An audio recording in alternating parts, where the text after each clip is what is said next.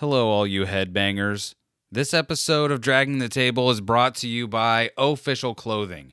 Official Clothing is a hip-hop streetwear brand out of Tucson, Arizona, brought to you by the Homie Casual. And if you would like the finest in hip-hop shirts, hats, jewelry, the Big O pin, that's right, you can get the Big O pin. You can get the limited edition #NoOffense bracelet. If you go to ohfishl.com right now and use promo code TableDragger at checkout, you can get 25% off your first order. Official Clothing. Live by your own rules. Thank you, Kaz. This episode is also brought to you by Sleep Terror Clothing. Sleep Terror Clothing is a dark lifestyle brand creating bold occult and tattoo-inspired clothing, including t-shirts, hats, hoodies, and art prints. And including now the newest line of beard oil, Leviathan Cross.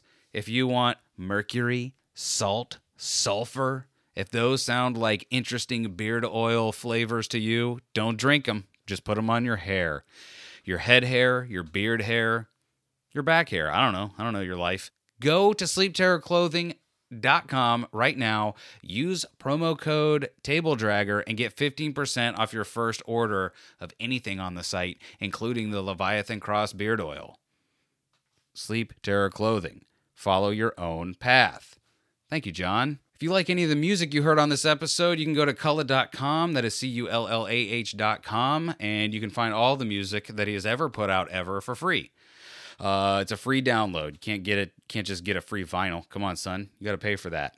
But what you can do, if you want to throw some money that guy's way, I'm sure you can find it easily at Kullah.com, but you can go Kullah.com/2021, and you will have the opportunity there to donate to the newest album called Half, out this April. That's it. That's all you need to know. If you think you need to know anything else, go to Kullah.com. Why are you asking me? And if you'd like, you can check out the podcast I do with my wife, Bethany, called The Untrained Eye. There will be a link in the description for that show, and it's a good show. I know the hosts personally. They're good people.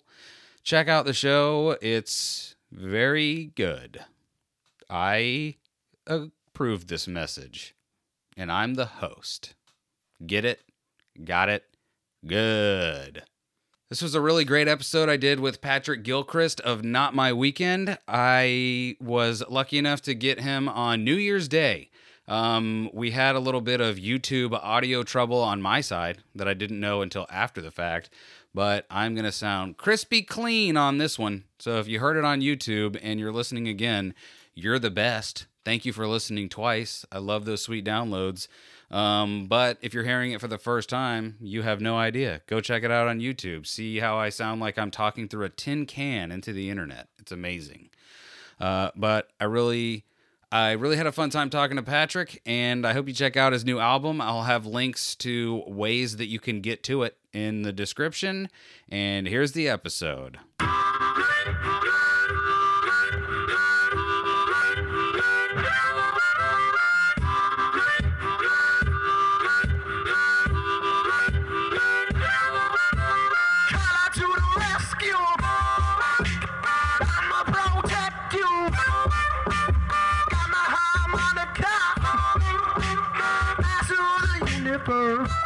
How long have you been out in California? Since September. We've been trying to move since like June though. It took us till September to find a place and get out here. But yeah, since like 2 weeks into September we've been here. Good Lord, September of this year? Yeah. That's everyone says it like that. Listen, I know a handful of people that moved this year, but it was in city. You know what I mean? Like, it was September of last year. Happy New Year. Yes. I was like, wait, what? And when you said September for a minute, I was like, wait, did I miss a September 11th reference? Oh no. No. Just like that was when it happened. Did you happen to move on September 11th? No, I think. I don't know. I'm just kidding. Who knows? I really can't remember. It could have been the end of August. But listen, if it's not the 11th, you can't remember. It's impossible. Oh, that's so funny. I gotta know, how old are you, Patrick? I'm 25. I'm 25 and I turned 26 in June. I asked that because I was listening to Yellow, the album, and you made, I want to say, at least one reference to your Facebook top 5 or whatever. And I was like, or not Facebook, the MySpace top 8. How? Oh yeah.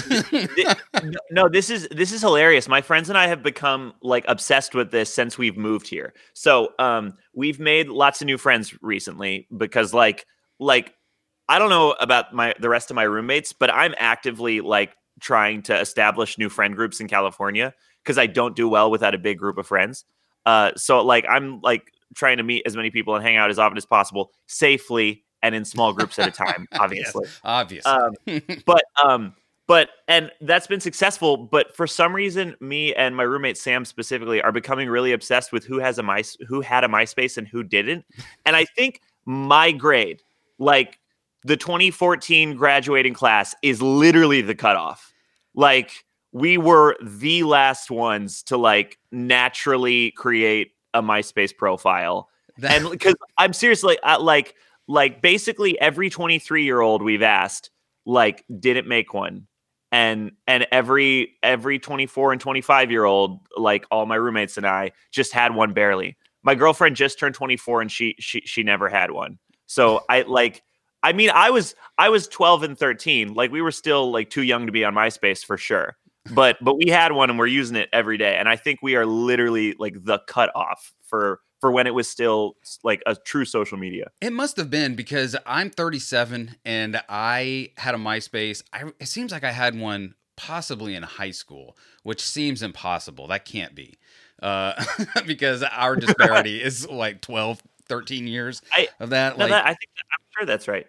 Yeah, it's just so wild to know that, like, because how long has Facebook been a thing? I feel like that came out when Facebook started to be a college thing when I want to say 19 or 20, and that was like 2002, 2003, somewhere around there. I would have. This is a weird thing. You've seen The Social Network, the movie? I actually have not seen it. One of my favorite movies of all time. I can't recommend it enough. But that movie made me really wish that I was around for Facebook when it was truly like a college unique experience. Like when it was just you had to have a .edu to get on. I feel like it must have been awesome, like to only be around a circle of your peers on Facebook. Have you seen what Twitter was when it first became a thing? Like where there were no @ replies, there were no nothing. Like it was just, hey, I'm just in my garage talking to the internet. How's it going? Yes. Yeah. I mean, I was pretty young, but I think my mom and I both made our Twitters like the first week it went up because my mom was like obsessed with Facebook at the time and she thought Twitter was going to be dope. So I remember she like woke me up one morning when I was like 13 or 14 or whatever. She's like, we're both making Twitter. So I'm like, okay. Sounds cool. Were you... Did you immediately just take to social media right away? Guys, like I've been led to believe that you're TikTok famous, at least a little bit. That's sweet of you to say thank you. I thought I was all TikTok famous and cool, and then I moved here and met like first 5 people I met were like really TikTok famous. I was like, oh, I got a lot of work to do.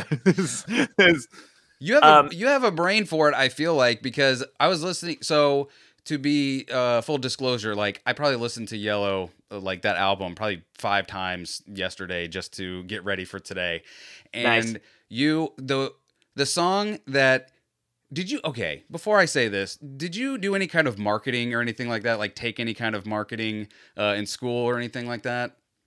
No, never. So it just comes natural to you because the song that like one of the songs that immediately stuck out to me was Crawl.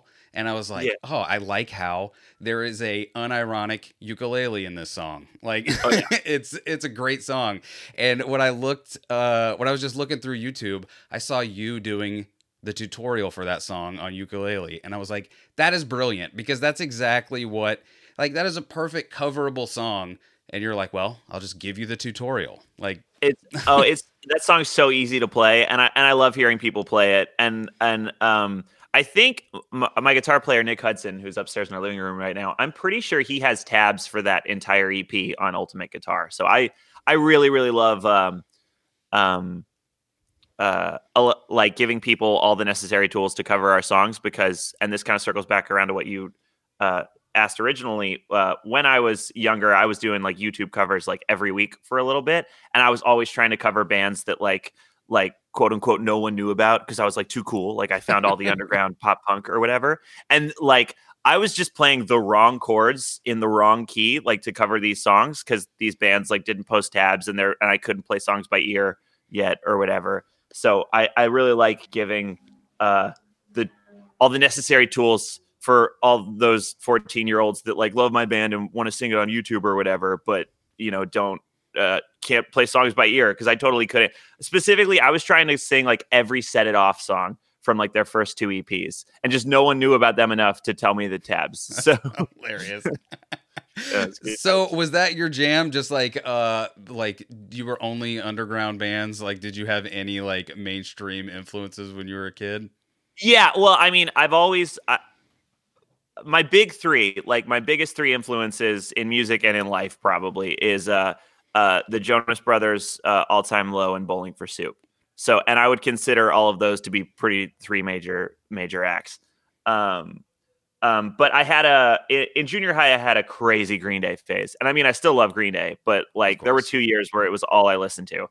And I think it was like freshman and sophomore year of high school, where I started getting that whole like I only listen to bands no one knows type thing. and I think, and even then they were super successful in their own right. I just got really into like Set It Off, and I remember We Are the In Crowd was a big one.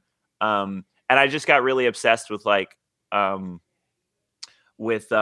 Records, and then towards the end of high school, I got really into Pure Noise Records and Real Friends and State Champs and The Story So Far, and that whole movement of like really like angry pop punk stuff.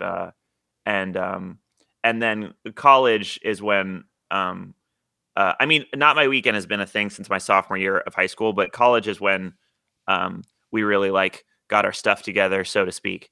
And then I kind of like just realized how important like that super poppy sugar coated thing is to me, like the Jonas Brothers thing, basically.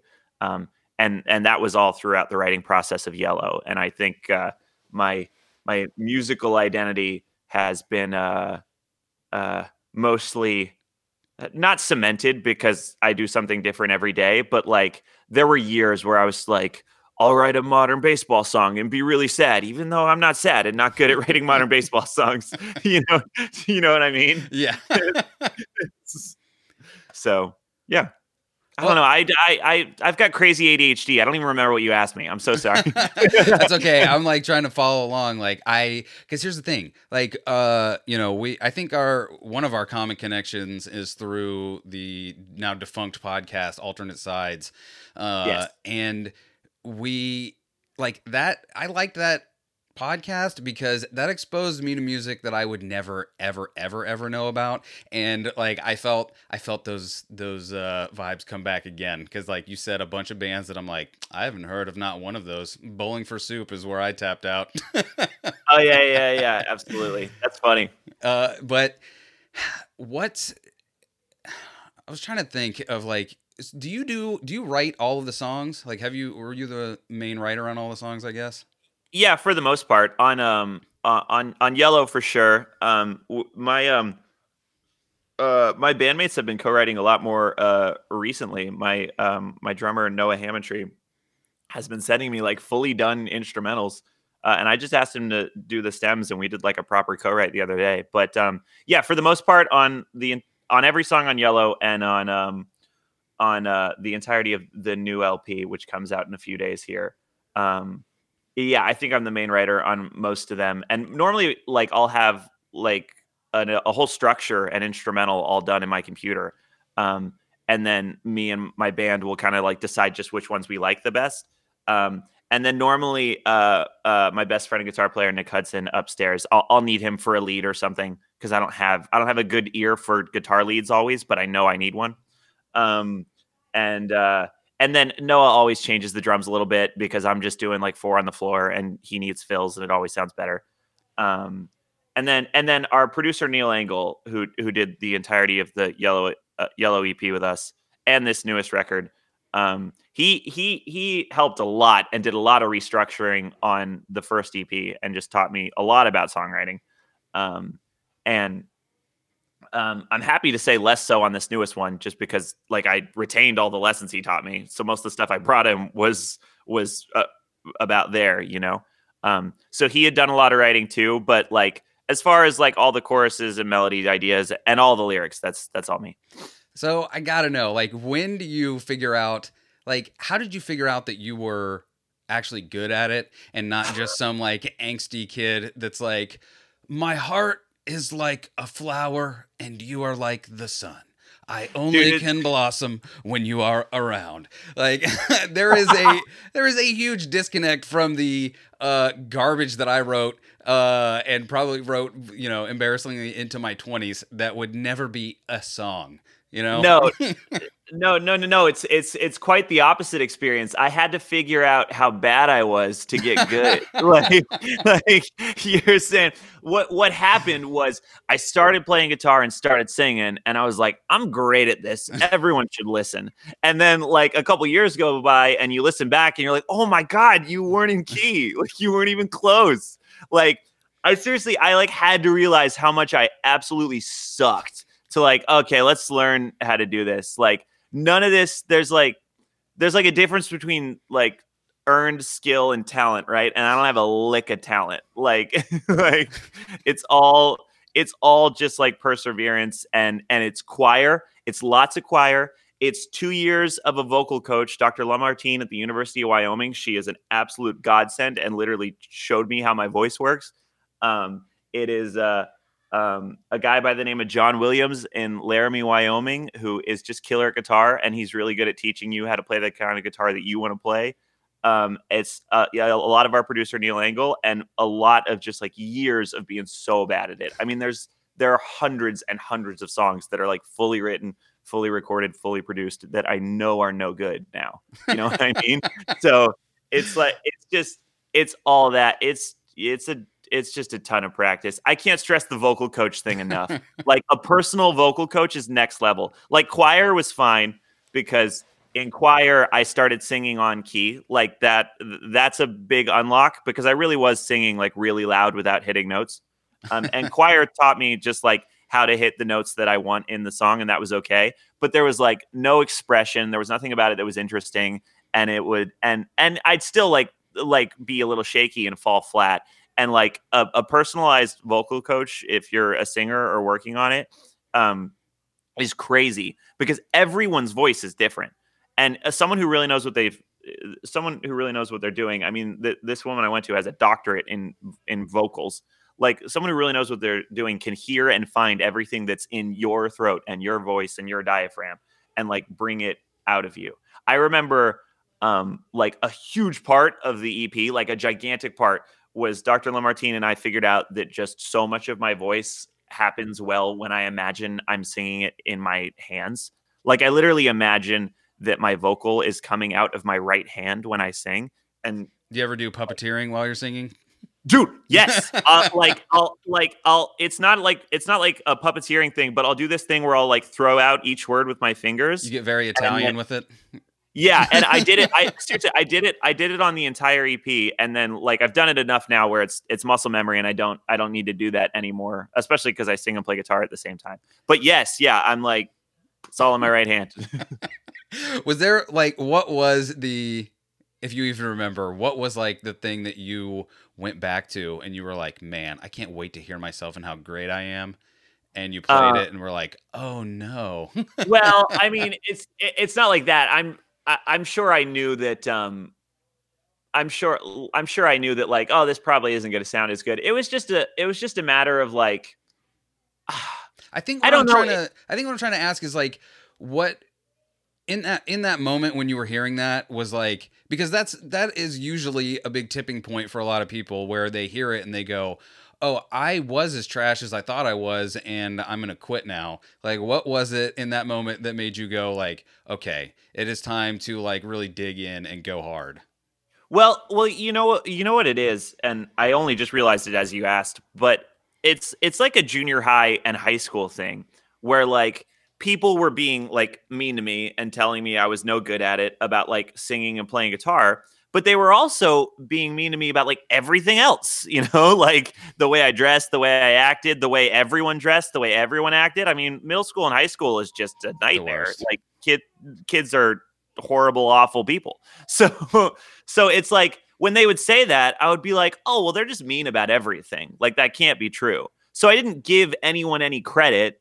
And, like my parents, bless their hearts, weren't like, hey, you suck at this. You know what I mean? So I didn't have any frame of reference for whether or not it was, for whether or not like all of my criticism was just negative across the board.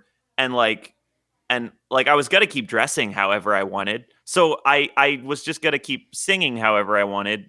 And I think there were like lots of years where like I didn't improve necessarily because of that. But it was really just like, I think I just like heard progress. I'd go back to a YouTube video, but the one the next year was a little bit better, or I recorded it that day and it was noticeably better. And then I'd go back, and by freshman year of college, like the songs were all in tune. They were just a little like overzealous and sad. And then by the time we got to Neil Angle and really started writing songs, like not only did I think it was really good, but like people actually started paying attention to Not My Weekend. And I was like, okay, well, this is the, what's the word I'm looking for? Like verification isn't the right word. Validation. Thank you. Jeez. this is the validation that like that literally confirms that I'm improving to a degree that people like are entertained. Because like there's not much frame of reference when like you and your peers and your best friends are like, yeah, dude, it's getting better, but like no one's showing up, Right. So when people started showing up, I'm like, okay, like good, it's getting better. Well, it's the same thing with podcasting. You're like, you never know. I don't know. So, okay, this is one thing I've always wondered about musicians. Okay, has there ever been like a fully formed song, you and the band, you're like, we made this song, it's amazing, we love it, and then did you do, I would imagine, did you do like bar shows and stuff? Like, would you go, yeah. So, did you ever take a song out and it just straight up bombed? Like a song you thought was great, people just outright were like, no, thank you. Yeah, and it's every crowd's different too. I mean, there's whole shows where you were like just telling me how cool Crawl is, and there's whole shows where Crawl just doesn't work because we're just playing to the 20 kids that only want to hear the heavy fast stuff, right? And then there's whole shows where Crawl is the biggest song because all the hipsters showed up that night or whatever, But no, I don't know if honestly, if I'm being real, like either a whole set would work or a whole set would bomb normally. Like for the most part. And I think that's half and half of like a show going bad and half of just like us having a set of 6 not fun to listen to songs. Like and I recognize that now for sure. But as far as like stuff that we've like our recent stuff, the stuff on the EP and the LP that we've taken out, we haven't played anything to like an audience that really cares and likes it, that where it hasn't worked live yet. So I'm knocking on wood. I will knock on my fake wood here too. So, have you ever abandoned? I don't know. I'm just curious. Like, have you ever like had a song that just never got what you wanted and you just ended up abandoning, or you guys just didn't like to play? That seems silly. It sounds silly now to say it, but like something that you liked when you started, and then you got 20 times deep and we're like, I don't know if I still am into this song the same way I was when I started. There was a song on the EP Yellow called Forever that has a full mix and master and was done and we just cut. And I think I was kind of indifferent about putting it on. I mean, it was definitely the worst song on the EP.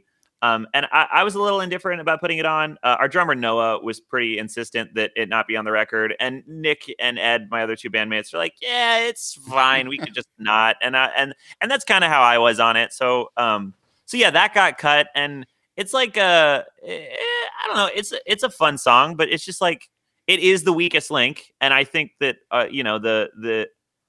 the 6-song EP that we put out is like pretty consistent, the whole time. So I like that. I like we were able to do that. And I think it might have. So there's that song. And I mean, there's like a ton. There's dozens and dozens and dozens of demos that just like didn't make it past the pre-production process or whatever. But if I listen to them 2 months from now and decide they're worth their weight, I'll do them, or we'll do them, or someone will do them. But normally, if a song's getting cut, it's like there's 12 songs that are so much better than it that no one's really, upset about it. Or what'll happen is they'll be like, and this has happened a couple times where we'll have 12 songs that are really great, and they're like songs 11 and 12 are like, yeah, they're okay, but they make the cut, they're fine. And then like the day before, like you make your final decision, you write like the best song on the fucking record. Like it's like it happens it happens a lot where it's like the day before it's final decision making time, like 8 hours before it's a thing, you write like what seriously ends up being the single, and then those songs just fall to the bottom of the pile. And I'm never bummed about that. That's always a good problem, So Have you found it harder to write now? Because I would imagine, I mean, I have no idea what your writing process is, but I would imagine it's going out and living a life. And I don't know how easy that's been the past 8 or 9 months. I think it was harder to write when I think for me, I don't know how to articulate what I'm saying. I think for me, living a life is not indicative to good songwriting. No, I understand that. So it's kind of to answer your question, no, I think it's the same. I think my best songwriting is pretty calculated, and like figuring out what's best going to sound cool, and like getting into a session and like dissecting what this good song is going to be. And like just between my computer and my acoustic guitar and my brain making all that happen. So and especially because all of our songs are like 90% of our songs are romantically based, or about a girl, and I'm in a happy committed relationship, so I just keep writing songs about her. it's really that's kind of easy to do. I don't have to go out and meet some new girl to make it happen. Yeah.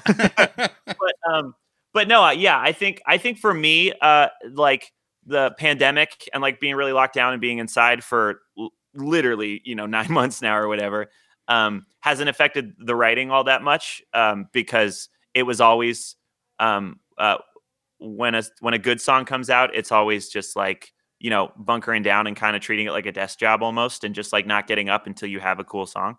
But yeah, like back in school, like we were just talking about, like when the songs were bad, it was always like I'm living life and I'm an inspired thing, and then it would come out like this melodramatic, like nothing mess with no melody. You know what I mean? Like it's just so. I don't think for me, no. I think everything's chilling writing wise. But that's a great question that I hadn't even thought about. Well, it's funny because you say it like that, and I don't know. Like I like the band Weezer, and I don't know much about Rivers, but the like rumor about him is that he is very, trying to math out, basically always trying to get the perfect song out. You know what I mean? Like I don't exactly know what that means, but like I understand the idea of it, and it sounds like you have that kind of approach to of like, all right, I understand music, I understand what the people want. Let's try and make 2 + 2 = 4. Absolutely. I'll get moments of like quote unquote inspiration when I'm just like out and about doing something. And sometimes those are like the very best lyrics, but normally the melody that I come up with in the moment is not that great. And those lyrics are always just reused in a better melody that is kind of hashed out at a later time. So there's a lot of like really good lyrics that come from moments like that. And every now and then there's like a melody or something that pops in my head and I just sing it into my phone.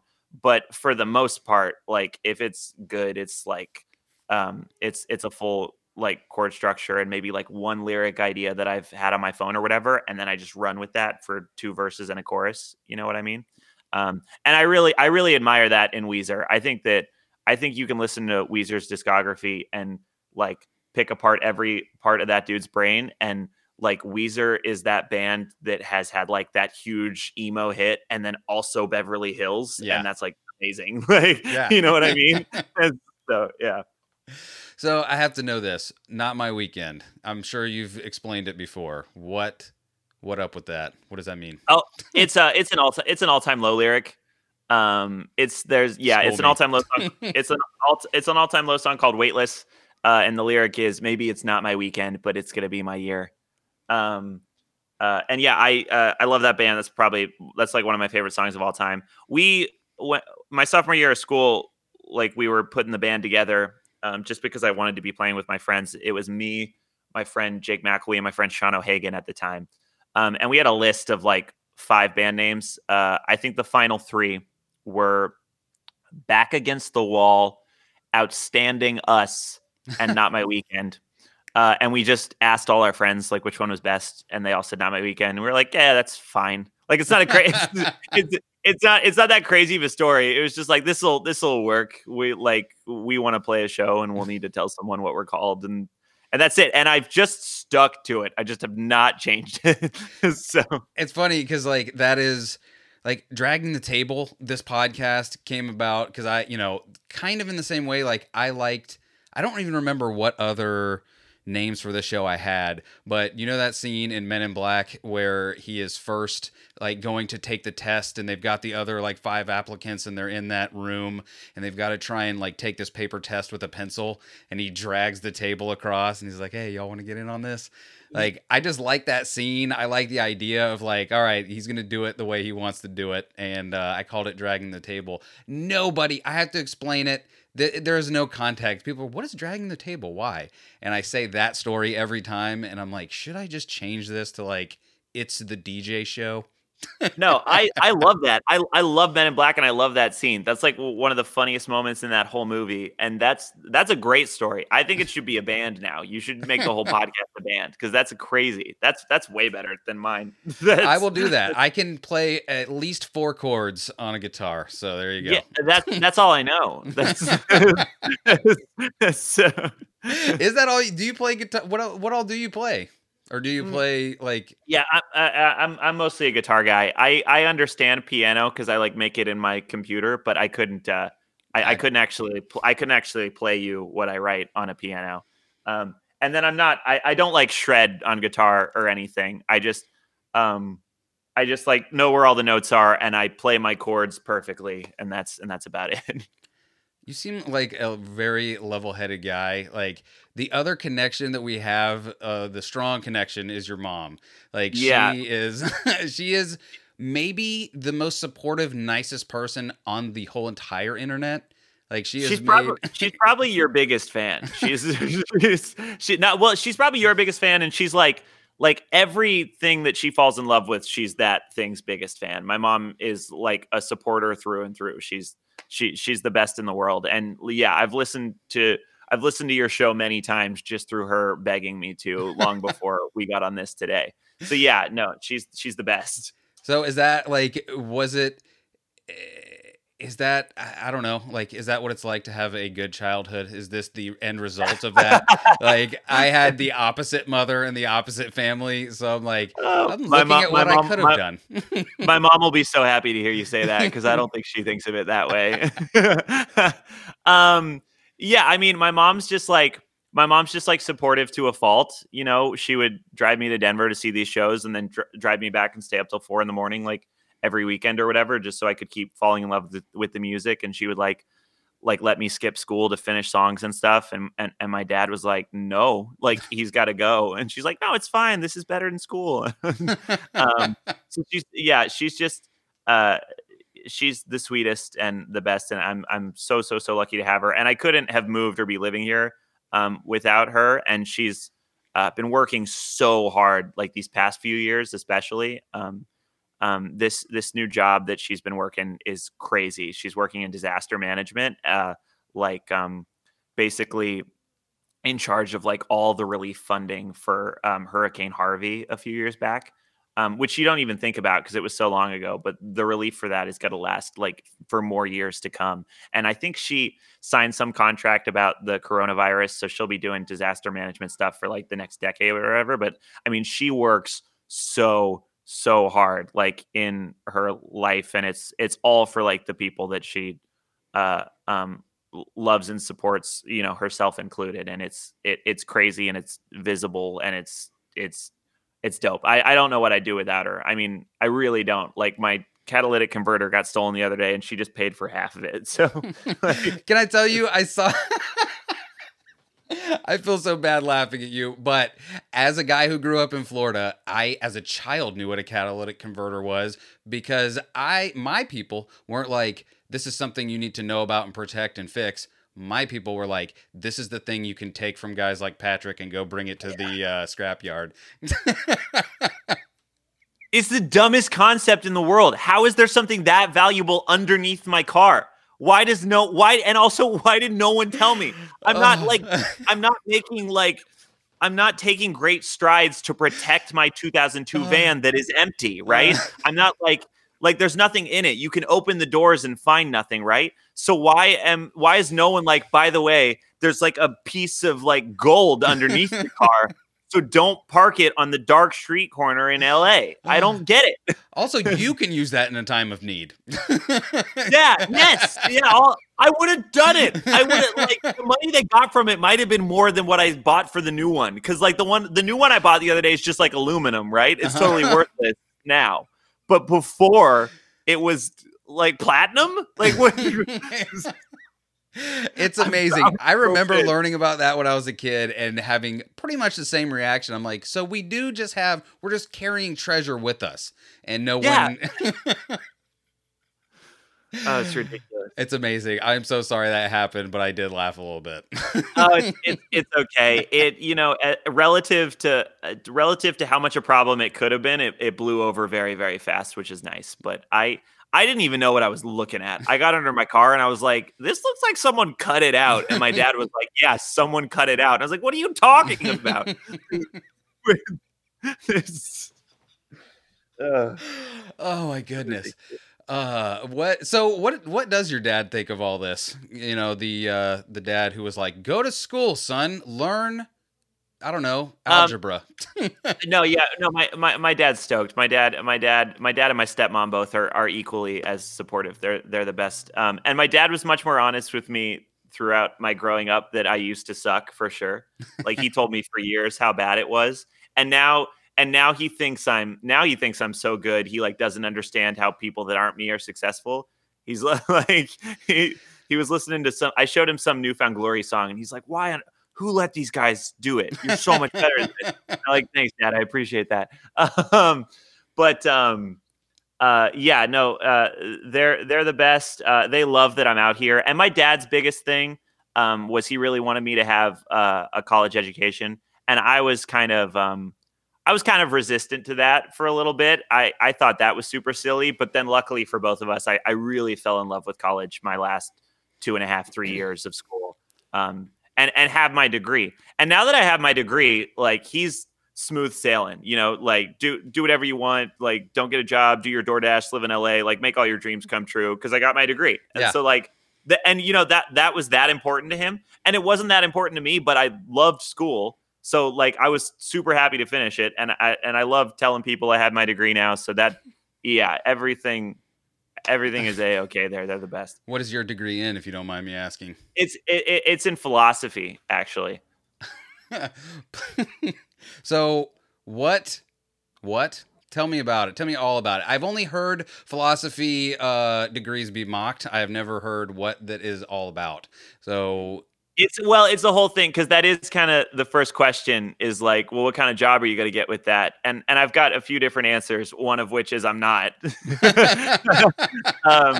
But philosophy for me, and the subject is so specific to whoever's teaching it, because it is like thinking about the world that you live in, right? Yeah. But there were only three professors in my entire department. And when you're, a junior and senior that has declared your major as philosophy, you get really close with them because like the kids that graduated in my major, there was like 6 other kids with me, you know. I think they really just like, for me, it was all about perspective, and it became really clear to me like my sophomore and the end of my second year of school, like that philosophy was giving me all these tools to think about the world around me in like many different ways all the time. Um, and like, I can't speak enough to what that does for your mental health, like to realize that like things are important or they're not so important, like at every turn, like as it's happening, like that's so important. It's crazy. And it's from all these thinkers throughout hundreds of, thousands of years of human experience or whatever that have entire books about like what it means to live life efficiently and effectively. And like to really learn about that in a setting with people that love teaching it to you is like crazy. And, you can get your master's and you can get your doctorate and you can teach philosophy your whole life. Like it's a pretty clear cut path if you only want to do philosophy. But I just like wanted to like get my doctorate and get that like mental health and like wanted to get my bachelor's, sorry. And get that perspective and get that mental health and get this knowledge that just like keeps me going in a better way. So there's the question of like people will ask, are you ever going to use that degree? And it's like, well, no, I probably won't use it like in a way where someone hires me because I have it, but I use it like every moment of every single day of my life, that degree, because Aristotle says like happiness is an action or whatever. And I'm like, whoa, he's right. And now I don't obsess over like finding contentment or whatever. Like I totally did. And like, I think a lot of people do, it's big wafting ideas like that I carry with me forever. And also recognize I might be wrong about, which is awesome. Because then I'm not obsessed about being right. Like you just go on forever and ever about all this good stuff I get from philosophy. So yeah, it's the best. Well, and that's the thing is like everyone who speaks on philosophy, like hearing you talk about it now, it makes me realize that like it should be something that is like, very specific. You can go into infinity with it, if you would like to, but it seems like something that should be part of just every curriculum anyway, because everything you just said is things that people usually don't learn until they're in their late 20s or 30s. And they can look back and be like, now I have perspective and I know what the small things I should sweat are and the big things that I should take seriously. And you have no, what's the word? You have no roadmap. You know what I mean? Like in my early 30s, I got Zen in the Art of Motorcycle Maintenance. And I read the first chapter and I was like, welp, my brain is too small for this right now. I'm going to put you down and pick you up later. Like, oh, that's so funny. It's like branded differently too, right? Like there's tons of self-help books, like The Secret comes to mind. Like all that is like really deep, like philosophy stuff that's just like, presented to you as being like a life coach or like branding or whatever. Right. So I think there's lots of people, or like just therapy, there's tons of people that find tons of philosophy stuff that's really, really helpful, like through those avenues, and just like don't even know that they're talking about big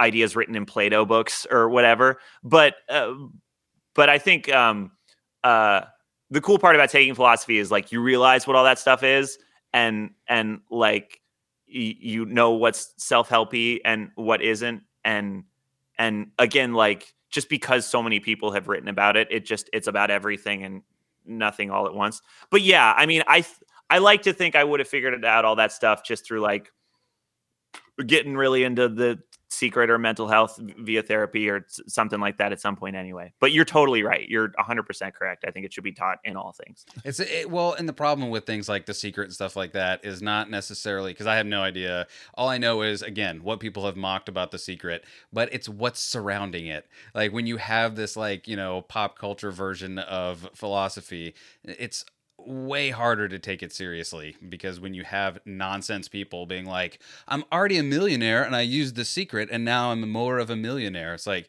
okay, cool. Like I have $100 for the next month. What am I supposed to do with that? Yeah, no, those dudes are, those dudes are so silly, man. And I don't even know what to think when you're absolutely right. And it's tricky. And for the most part, I just like don't even pay that any mind. I'm like, I don't know, man. Maybe you are. I'm not worried about it. But that's because you have the philosophy degree. Guys like me got wound up in that and had to like say my 2 cents about it and like, this is nonsense and stupid. And look at that guy, he's stupid. Because I had no perspective to stand back and look and be like, it's all nonsense. Everything. Yeah. That's funny. Thank you. That's so funny.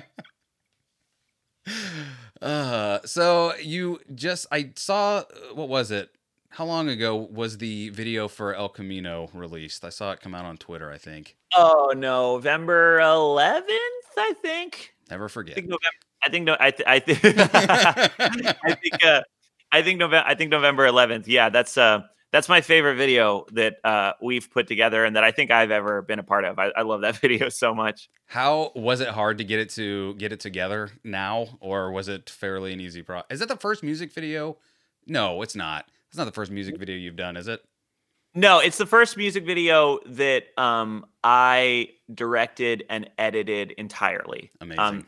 On the EP, on the EP, I employed my friends and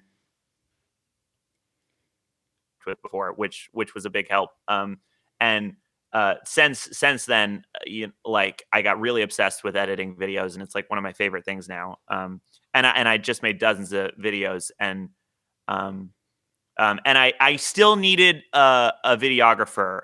This guy, Daniel Wayne in Houston, Texas, Up in the Air Films. Check them out. They're literally insane. They're incredible. Because I haven't spent all that time learning how to shoot footage. I mean, I can totally shoot passable footage, but El Camino looks insane. That's so hi-fi, and he color corrected it too. I can't do that. But when it came to actually directing a vision and writing a music video treatment that a human being could follow and going to shoot it and going to cut it, I was super confident. And then I was so happy when it actually turned out how I imagined it in my head. But yeah, to answer your question, I think it was pretty difficult to get together in the sense that I spent days weeks trying to find those cheerleaders. And I had a whole set of cheerleaders set up, and then they canceled on me 2 days before. And then I had to get a whole different set of cheerleaders ready to go.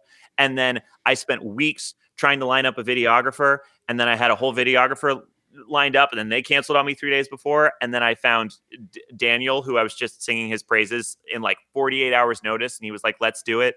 And then my uncle owns that car garage. I swear to God, the only car in that entire garage he didn't own was the freaking El Camino. So I've got an entire garage of supercars from the 60s and 70s, just the best vehicles ever made by mankind, but I don't have an El Camino. So for a month, I'm looking for an El Camino. And just again, 48 hours before the whole thing came together, I found one 2 blocks from my uncle's garage, 2 blocks away. And they're like, yeah, we'll drive it over. We'll leave the keys with you. And I was like, oh my God, thank you so much. So I think it was really difficult. However, 2 days before is pretty good for us. Normally we're on a 4 hours before type schedule.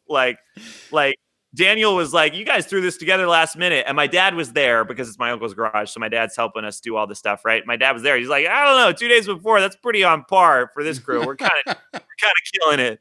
So, yeah, I mean, I think my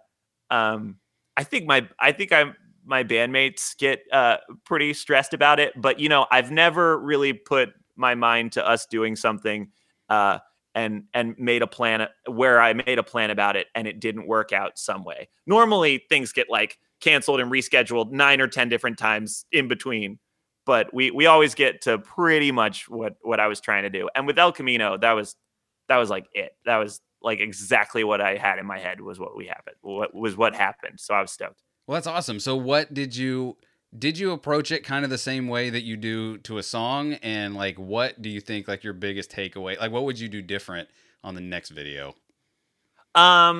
Yeah, I mean, I just approached it like we just had this song El Camino, and like I said, my very nice, very rich uncle, Uncle Frankie, collects all these cars. So I was like, that we're going to his garage. Like we're gonna play this song El Camino about this car in that garage. Like it has to be like the location was the whole thing. And that's like my uncle, that's my blood, but that's like $1,000, like thousands of dollars just to use that location for the day. On any other video shoot, you know what I mean? Like Yeah. it doesn't. So like it was the opportunity that really drove me, you know, because just like the fact that we can go and shoot there for free is insane. Like it's the nicest space. So I just like that was the driving force. Just that we had written this song and that there was that space, that was the driving force. So I just like wrote out this whole like Grease Lightning thing around what the space is, and just like knew we had to find an El Camino, knew there was a cheer part, so I was like, it's good if there's cheerleaders in it. And then I literally just like had a shot order, just like cut to Patrick, cut to Ed, cut to Nick, cut to Noah, cut to full band, El Camino shot here, no El Camino shot there. It was just like really basic, just like cheerleaders, no cheerleaders, just all in order. And then we just got there, and then we just shot it all, and then we shot a bunch of drone stuff that we didn't plan on because Daniel is like obsessed with drones, and he made it amazing. So yeah, that was it. It was really just the location. And you know, there's another music video coming out on January 8th for the song Honeymoon, and that's all on a green screen. And that was also kind of the location in a roundabout way, because we made it all on green screen because there were no locations we could go to, because we made it in March when the whole world shut down. So there was no location that would have us or that we could even ask to go to because coronavirus, like we made it on like March 20th. Like, I mean, there is not a place open on the planet. Right. Yeah. So that's like this crazy, like green screen, like Blue's Clues video, that the driving force behind that was just like, well, there's nowhere to go. And that ended up, you know, being super cool and cartoony as well. And I'm stoked on that. But, you know, at this point, like, apparently to me, location is everything for a music video. Especially because, I'm not a big fan of like storyline videos, storyline music videos. I mean, like, I totally get it. They've worked for years, but for some reason, I just don't really like when there's like the band playing, and then there's like a boy that meets a girl, and then they like go to the show at the end of the video. I'm like, yeah, all right, That's me on stage. Look. yeah, right, yeah. I just don't like. That's fine. I get it, but I don't want to make those. I would literally much rather just like look at the band in some cool place. So I think like whatever the next video is, I'll probably just find some spot. Before coronavirus happened, the Color Factory actually said that we could come make a video in their space. It's like this crazy art museum experience zone place. And that would have been amazing. And I think those guys like me enough that I could probably leverage that out of them maybe by the next album cycle. But yeah, it'll just be about, and you know, it's about the song too, you know, like normally I know which songs I want to have music videos. And then lots of times it's right in the lyric where the video should be, just in the back of an El Camino. So El Camino. Yeah. Yeah. Exactly. What was I going to say? Well, and that, especially now, I would think that doing a video like that, where you are just basically where you would want to be if you were at a show, like right on top of the band, like that would be the kind of video that people would want. Like, you don't want to see someone walking out and knocking on the door and you want to come out with me, here's some flowers. Like, that is not happening right now. And that is not like, usually the people are stuck with their significant others. I say stuck. They are enjoying every moment with their significant others. Of course. They're like, I miss going out to a show, and you can give that to them. Right. Yeah. I mean, also, like, I think in recent years, people have made like crazy cool, creative music videos, and you know, I want to compete with those. You know, Machine Gun Kelly just did that whole music video where they are physically dragging a car on its top, like they're dragging the hood of the car on the street. Like that's insane. And that's the whole video, is just them playing on top of this moving upside down car. Like that's the kind of creativity I want to compete with. Or like Billie Eilish, like just zooming in on a one shot of her eye bleeding black. That that just on paper that's dumb, but the video is so sick. It's like awesome. So I want to be on that level, in terms of that stuff. Well, that's it. That's you as a kid. If everyone is telling you like this is dumb, what you're doing is dumb, like okay, I'm on the right track. We'll see. I'll end up where I need to be sooner or later. So what is it like in California right now? Where, if you don't mind, or if you can divulge, like whereabouts in California are you? Are you guys locked down again? Bless you. No, thank you. We're in Van Nuys. It's great. We're in the valley of Van Nuys, and our little like condo section is like super safe, and this part of the valley is super safe anyway, which I'm really excited about, just because like I'm protective of my girlfriend and my friends, and I DoorDash until like 4 a.m. So it's definitely it was important to me that we were in a super safe spot, and I definitely feel that here. We're in Van Nuys. We're 2 blocks from a couple different studios and friends that I knew before we moved here, which was also important to me, just to be within proximity of like people I knew I wanted to collaborate with before we moved. And we're half an hour from Hollywood, half an hour from the beach in Malibu. Like it's a dream come true. It's awesome. So do you live with all your bandmates? No, I live with my guitar player, Nick Hudson. And then my drummer, Noah Hammondtree, just got a job working real estate for his dad in Laramie, Wyoming, which is where we graduated and lived. And he's stoked on that and making significantly more money than Nick and I are. And he's working on music now more than ever, actually. And I think the plan is for all of us to just get together and practice before, a potential tour in the future when that comes back. And then our bass player, Ed Ma, just bought a house with his girlfriend in Denver last year. That's awesome. And he loves Denver. He's a Denver straight edge hardcore kid through and through. So I don't think he'd ever live there. But yeah, the plan is for like everything to open back up, us to book a tour, and then I think I would like for them to come here and us to leave with the van out of here, just practice in literally this garage 2 weeks before shows start, and then go. But I totally see a world where we end up like meeting in Denver, meeting in Laramie for a couple weeks of practice, and then taking off. But that might prove to be more of a problem than I think it is. But we'll find out when there's shows.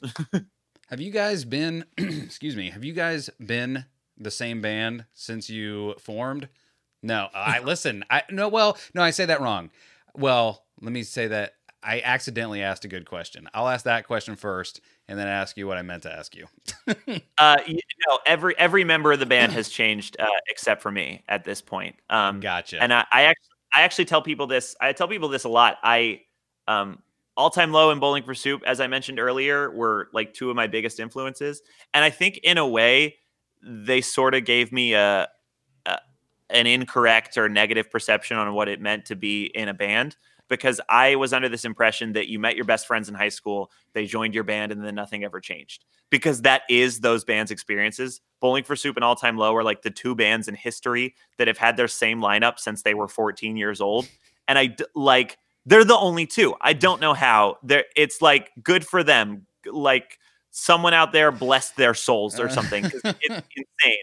And then, just whatever. I thought I thought I was going to be able to do that. And just everyone quit. Just over and over and over again. Just like, I quit. Pat, you're great, but I quit. Nick joined the band my junior year of high school and his sophomore year. And Nick has been like my best friend and my right-hand man ever since. He is fully in Not My Weekend. And we have lived together for like 6 years now. So yeah, Nick has been in the band for a long, long, long time. And he was really, really good friends with Noah.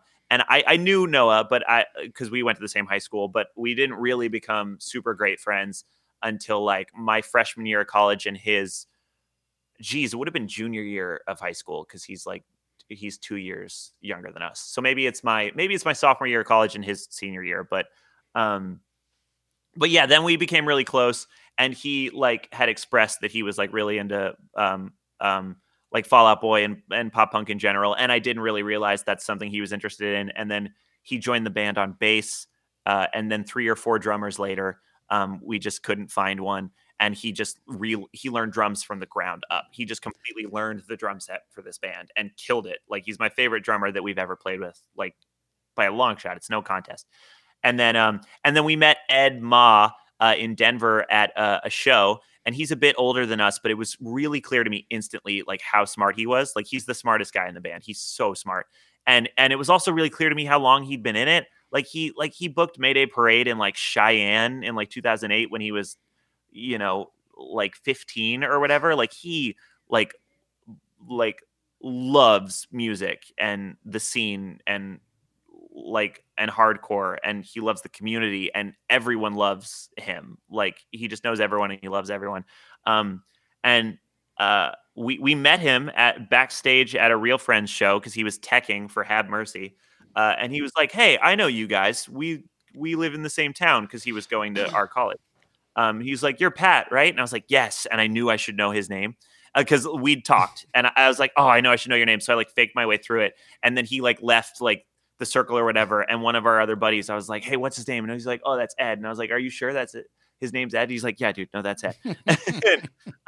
And then he came to a practice like that week, and we left for 5 days of tour, like 3 days later. Like, and he was just like, "Yeah, I'll go out." And for some reason, he hasn't left the band yet. So yeah, that's Ed, and he's an incredible bass player, and he really plays a little bit of everything. And I ask Ed for advice about lots of stuff, and Ed's got a lot of ideas. And again, he's really smart, and he fixes our stuff all the time. He's fixed the van a few times. He built our guitar cabs that are sitting right next to me, and he helped put together like our backline of amps, and it's my dream setup. Like, I wouldn't change it if we were playing Madison Square Garden. Like, it's literally perfect. So that's awesome. Yeah. It's always nice to have like that person that you just immediately click with. You know what I mean? Like, it's funny because what was it? Somebody a while back was talking about like soulmates, and in the context of like, being partners with a person, or like, being in a relationship with someone. But I think you can just be soulmates with just meet a person and be their friend, and you are soulmates. You know what I mean? Yeah. Like, just those people you just pick up with immediately, and you're like, all right, let's go. And they're like, okay. No, totally. I agree completely. And also, I don't want to like. It's not all Candyland. We definitely bicker. You know what I mean? Especially on tour, like, we can get at it a little bit. But at this point, like, the four of us are so committed, it's crazy, to the point where it's like, I think we could get in a huge fight, but we're just like, we're all still in this band. You know what I mean? And that makes me really, really happy. And I hope and believe that will continue for a long, long time.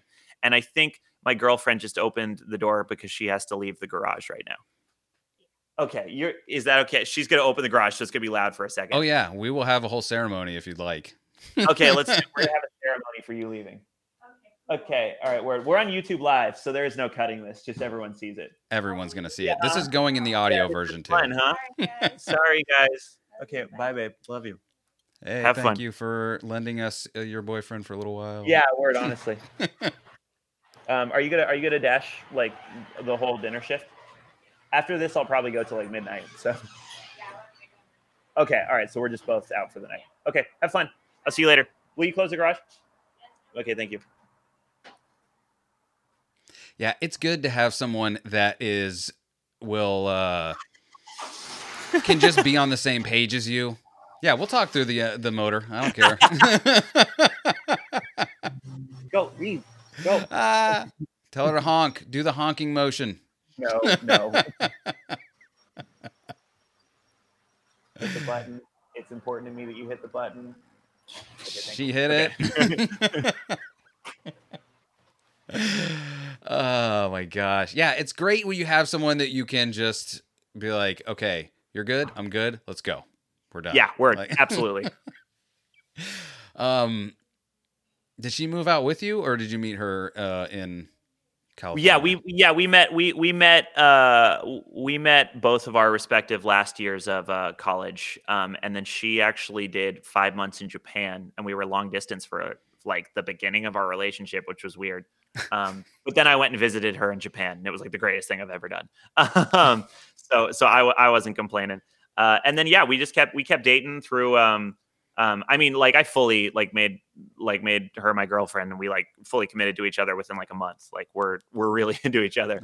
Um, and she, but yeah, we kept dating and kept at it through quarantine. And we went from like being mostly long distance for like the first year of our relationship to like all of a sudden only seeing each other and no one else for the months.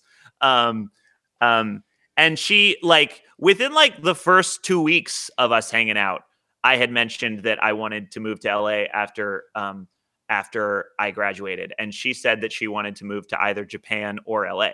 Like those were the only two places she ever wanted to live, and we can't move to Japan right now. So,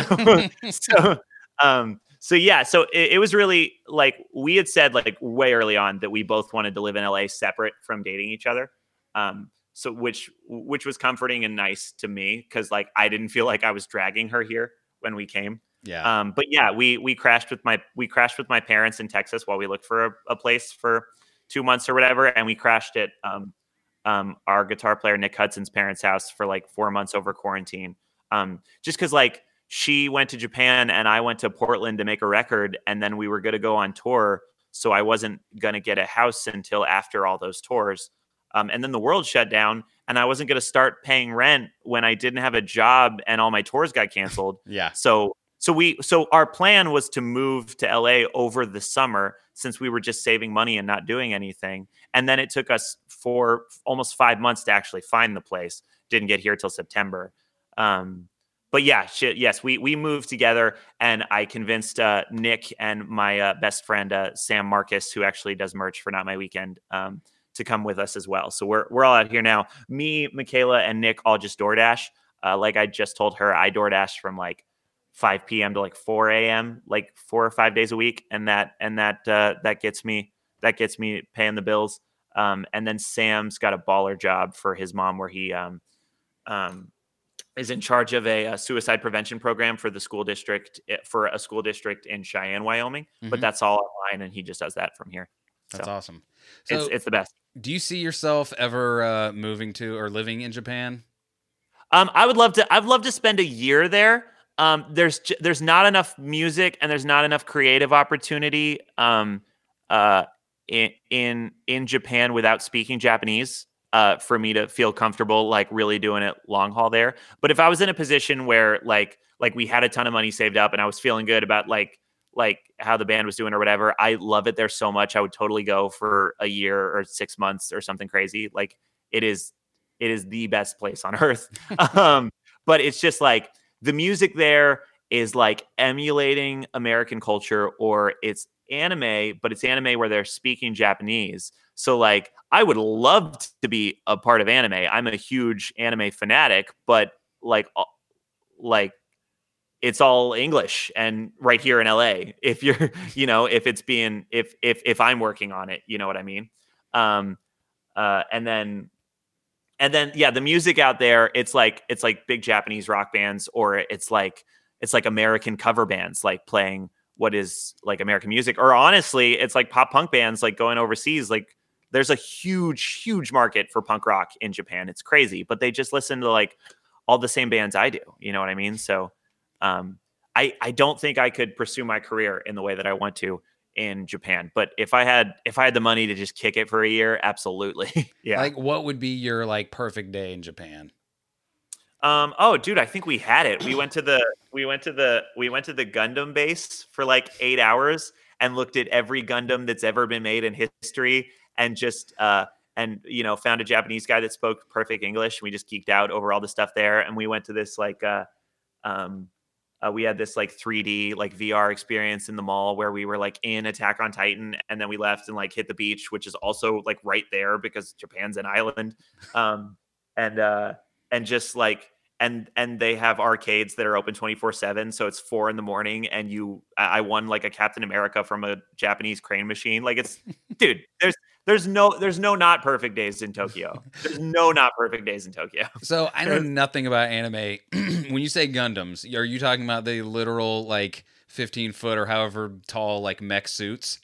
I am talking about the 15-foot tall mech suits, of which there is a life-size one outside of the Gundam base that I did not know moved. I thought it was I thought it was a big statue. Apparently, every hour on the hour, it turns on and move. I thought we were under attack. Japan's first line of defense was this Gundam, and it was activating. I lost it, dude. I was so pumped. That's amazing. Yeah, no, and then it's just like it's like their headquarters, and they have like it's a toy line and an anime predominantly, right? So they're equally popular for how like incredibly popular and like high quality and low quality their animes are over the last 30 years, Gundam, of which I haven't actually watched that many. And then they're equally popular for how incredible their model kits are. They're, the best model kits ever to be made in the world. These, robots designed for war or whatever. And like it's their HQ, and it's the entire top floor of this mall on like the west side of Tokyo. And they have every single one they've ever made. And they have a staff of, hundreds of people when it's not a pandemic that want to talk to you about every single one. It's so dope. That's amazing. I'm literally like, Gundam isn't even my main anime. It's not even my main thing, but like just seeing it experienced like that, it's crazy. It's like, what is your main? Because the one I keep hearing, the one that keeps coming up, again, I know nothing about nothing, but the one that keeps coming up is One Piece. Are you a One Piece? We're watching One Piece right now. We're watching One Piece for the first time right now. Michaela and I are on episode like 120. First time we've ever seen it. It's so good. No, for me, it's Naruto and Dragon Ball Z. We're like the first two. And then, like Yu-Gi-Oh, Pokemon, Digimon, like those helped raise me. And I'm actually working on a crazy project, like directly related to those right now. That I won't say on YouTube Live, but the entire Not My Weekend Street team is helping me with it, and my buddy and collaborator Jared, goes under the artist name Veins, who writes a bunch of songs with me. He's helping me work on it. So, like when I say I'm into anime, like there is a very serious, creative, hopefully money-making project that I want to talk about, like before 6 months of the new year, if we can manage. So, yeah, it's like all those. And then like in high school, I got really obsessed with like the specific ones, like Death Note and like Mongolian Chop Squad and like all the really weird animes, but yeah, like Naruto, Dragon Ball Z, One Piece, Yu-Gi-Oh, Pokemon, Digimon, like those are all like, those like shaped me as much as Star Wars and Spider-Man did, so yeah. That's awesome. It's so weird like how those will just hit you hard or not. Cause like I think the only one that I really I take it back. When I was in college, I watched Cowboy Bebop pretty religiously. And then as an adult, I tried to watch, I think I got through most of the first season of Attack on Titan.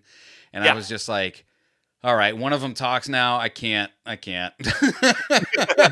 you watching the dub or the sub? The dub.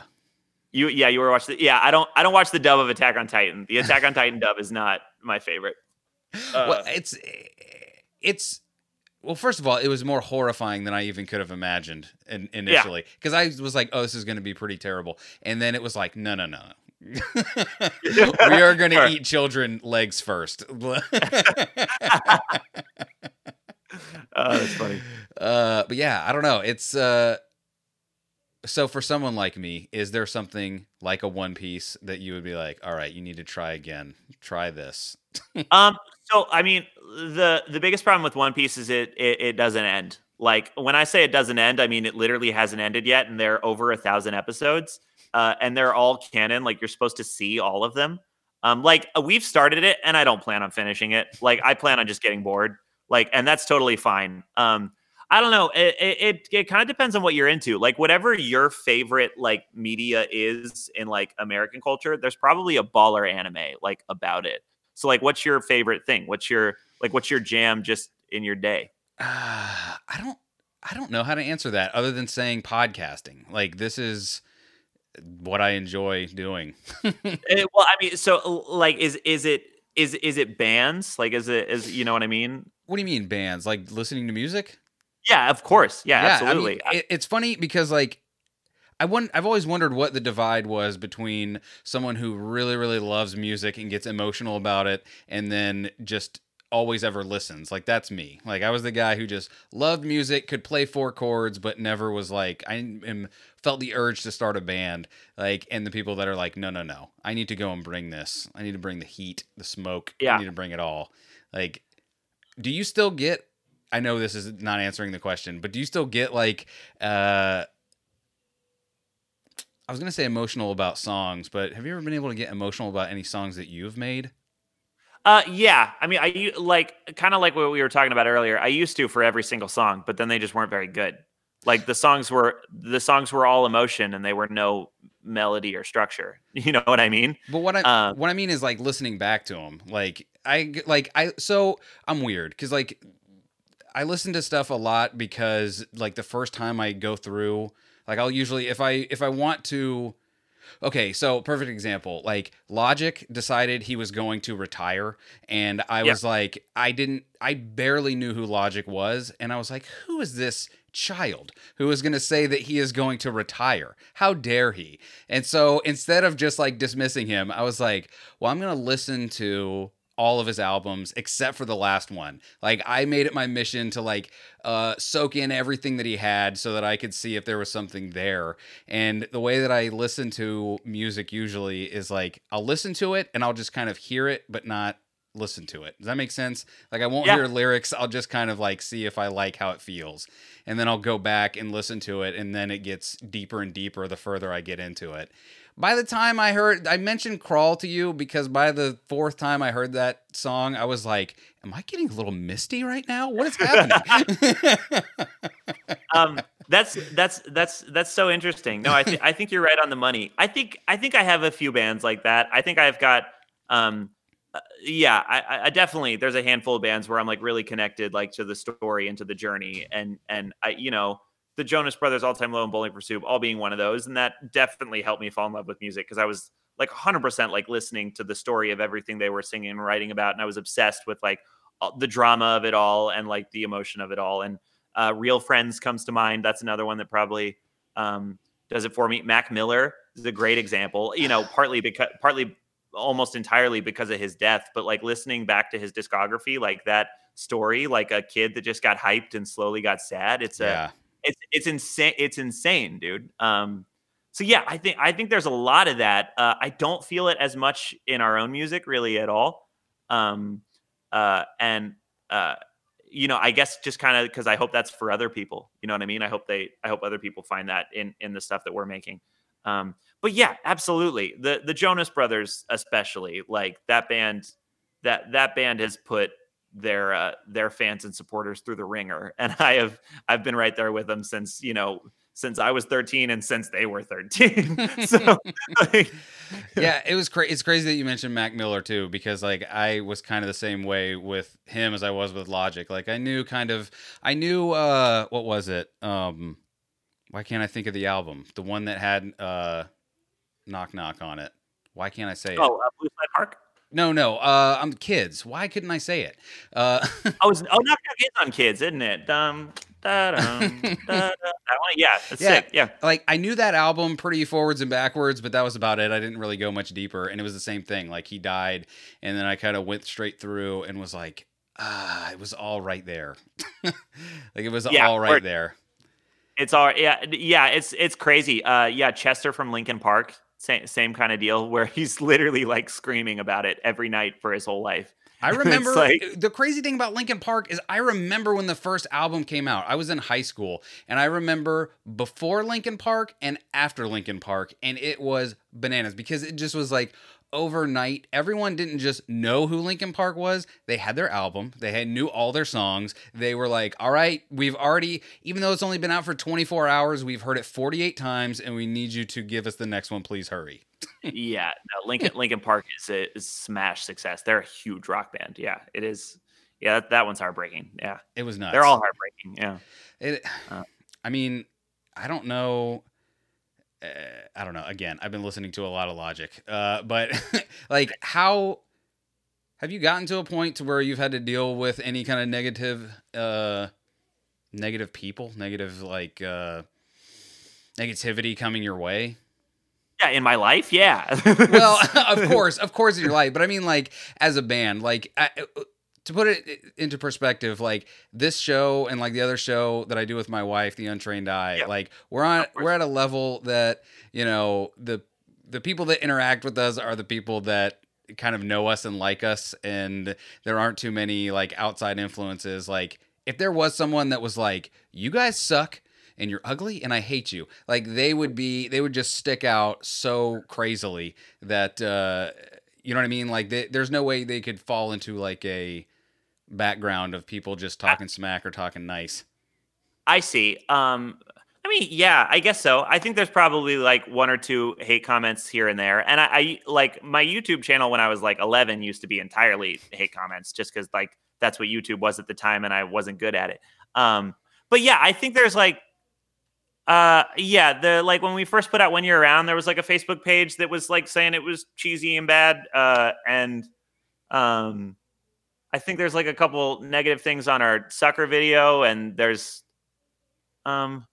yeah, I don't know. They're out there, but I literally like I'll either troll them or I just like right now I've just completely forgot that they even happened. Like I don't know. Especially people don't like stuff, you know, and they normally they don't even know why they don't like it. They're just stoked on not liking it, you know. And I'm kind of into that too. There's some stuff in my world where like I've decided I'm not gonna like this. That's gonna be fun. Like yeah, this thing's stupid. Like I don't like Hamilton. I watched it and it was dumb. It's like one of the best plays of all time, right? Everyone's told me how cool that musical is. Everyone's like, it's a masterpiece. I'm like, no, it's not. Is that true? Do you really not like Hamilton? I really don't. And look, this is my point. I don't have a great reason. I just watched it and I was like, you know what? I've decided this is my one thing. I need something I don't like, and this is it. This is dumb. Can I tell you why we're kindred spirits? My thing was the movie Titanic with Leonardo DiCaprio. Everyone was like, you got to. And I was like, I just didn't see it because I just wasn't able to. And then I could, but just didn't want to anymore because so many people had said to. And to this day, I love, much like I'm sure the faces you get about Hamilton, the faces I get about Titanic. Like, how could you not? It was a master. I don't care. Yeah. And I guess I mean that's like an example of something that like I just don't like, and I didn't really think about it that much. I just decided, and I if we ever get negative comments or hate comments or whatever, it's like yeah, it's fine, do your thing. There was one time a band that we really liked and we played a couple shows with maybe said something about us on the internet that was less than kind, and we don't even know that it was about us, but we're pretty sure it was about us. And that I wasn't super upset, but our drummer Noah was like really like upset. Like that hurt him, and it hurt us all a bit because we really like that band. I still really like that band. Their songs are so good. And again, I'm not talking trash because I don't even know if it was like what they said on the internet was truly about us. It just like we just did a bunch of math and we were like, I don't know who else they could be talking about. Well, and it's things because that's one thing I've come to the conclusion too. Like the things that a random person says don't necessarily hit as much as someone who is doing the same thing that you're doing. You know, because in my case, other podcasters, if they have something to say, because by the way, if you want, I'm sure being a musician is the same way. But if you want to find a bunch of the most gossipy, just niche high school children, podcasting is like if you miss high school so bad and you need to live it again and you can't go and play football, that is what you should do, is be a podcaster, because it is amazingly so much smack talk and you DMs of I can't believe you'll never believe what they said and you should, and it's amazing. Yeah. No, I and guilty. I feel guilty about it, but I love that. I love gossip so much. Like it's my favorite. And there's so much of it in the scene and in bands and in LA especially. It's like through the roof, the drama and gossip. And I love it. I love a good gossip to the point where if I find out someone is like talking shit about me or like gossiping about me, I'm like, dude, that's fine because I'm down. like I really am not even mad. I'm just like, yeah, like let's run it. But it's also the right people too. Like if someone comes at you and tells you something, I don't know, like, because of course I know it's like guys aren't supposed to enjoy gossiping, but I love it too. Yeah, but I like it with people that like, I don't know. I like to gossip, but I don't like to be mean. And that's what I don't like is when like you get the legit this guy said this, what do you want to Of do course. about it? It's like, come on, man. Like because that's what you said about that band that may or may not have been directing something at you. Like, I look at it as like, we're both going towards the same thing. Like, why wouldn't you just be on my side? You know how hard this is. Yeah. No, of course. Yeah, I know. And I'm totally with you. I don't like being mean to anyone. I would never like I try and practice kindness in all aspects of everything, but I just like hearing what people are up to. And I love when it like gets through the train of everyone else, And and and you're completely right. It's just weird when you get on like I don't know. That was so funny. I don't No, know. it all goes back to like, especially now, like, because I had the civilians run in with being almost canceled because somebody was saying something about making a joke about a comedian at an open mic making a joke that a trans person was the butt of the joke. Oh, And I see. the upper level comedian was like, this is unacceptable. I will never allow someone like this to be at my open mics ever again. Da da da. And I foolishly said something along the lines of like, you gotta figure out you're funny somehow, or like you should be able to joke about what you want at an open mic. Like, Oh, I see what you're saying. not saying like, just get on the internet and be like the most hateful things I've ever said. Right. Because my thought is you have to find out what's not funny before you can find out what is funny. So if you go up there and make jokes about trans people and no one laughs, well, you might not make those jokes anymore. Yeah, no, it's a learning experience, right? Well, guess what? This Yeah. dialogue happened way cooler than the one that happened on Twitter because I got lit on fire by people that are like, by the way, making the same kind of assumptions that they supposedly this open micer might or might not have been making, telling me how I'm homophobic and transphobic and a bad person. And after I tried to apologize, like, you're gaslighting us now and you need to go away and it's like, okay, man. And it gets to that point to where like I had, I don't know, like 20 or 30 notifications that I was like, well, I'm just going to clear those and never look at them. Yeah, dude, it's a runaround and it's a mess and everything gets lost in communication like immediately. Like the communication just disappears and like it's just never translated and it's all out of context right away. And that's just, like watching people like get canceled, quote unquote, or whatever from an outside perspective. That's how I think it is. And also, like recently, people have been canceled for stuff that I think is legitimately pretty bad, and then just like are fine, just like keep doing it. So I don't even know, dude. That whole in 2017 when everyone started getting canceled, I thought that was like kind of an interesting thing to look at, and I thought the first James Charles one was super funny. I thought that was hilarious when James Charles got canceled. But that's kind of my point is I never thought that one was that bad, like, or whatever his situation was or whatever. And he just like kept making videos and everything's fine. And, unless you're really doing like some like truly like really immoral stuff. And there's only, a handful of those out there. I think that the internet just runs with stuff like that. So yeah, I don't even know.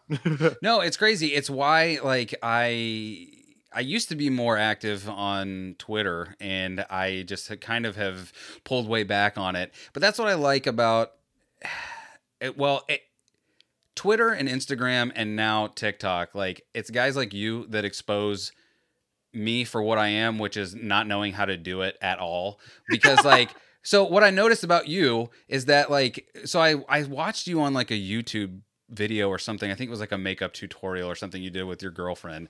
And, and I noticed that the person that you are like when you're doing your TikToks and the person that you are on your YouTube, like it's not two different people. It's just your same personality just dialed up to 10. You know what I mean? And that is why, because that's why I can go flip through your TikTok and all of them are good because it's not, hey guys, I was just here doing the, next hashtag challenge. You know what I mean? I'm doing the next, what was it? What was the last challenge? The kick bottle, the kick cap. What was it? Bottle was cool. kick. When everyone was flipping around doing kicks and they're kicking the caps off bottles, that was cool. And then it just, by the way, I Good. feel like that was also the last one. Like, what has come by, what has shown up after that? Well, I mean, the WAP.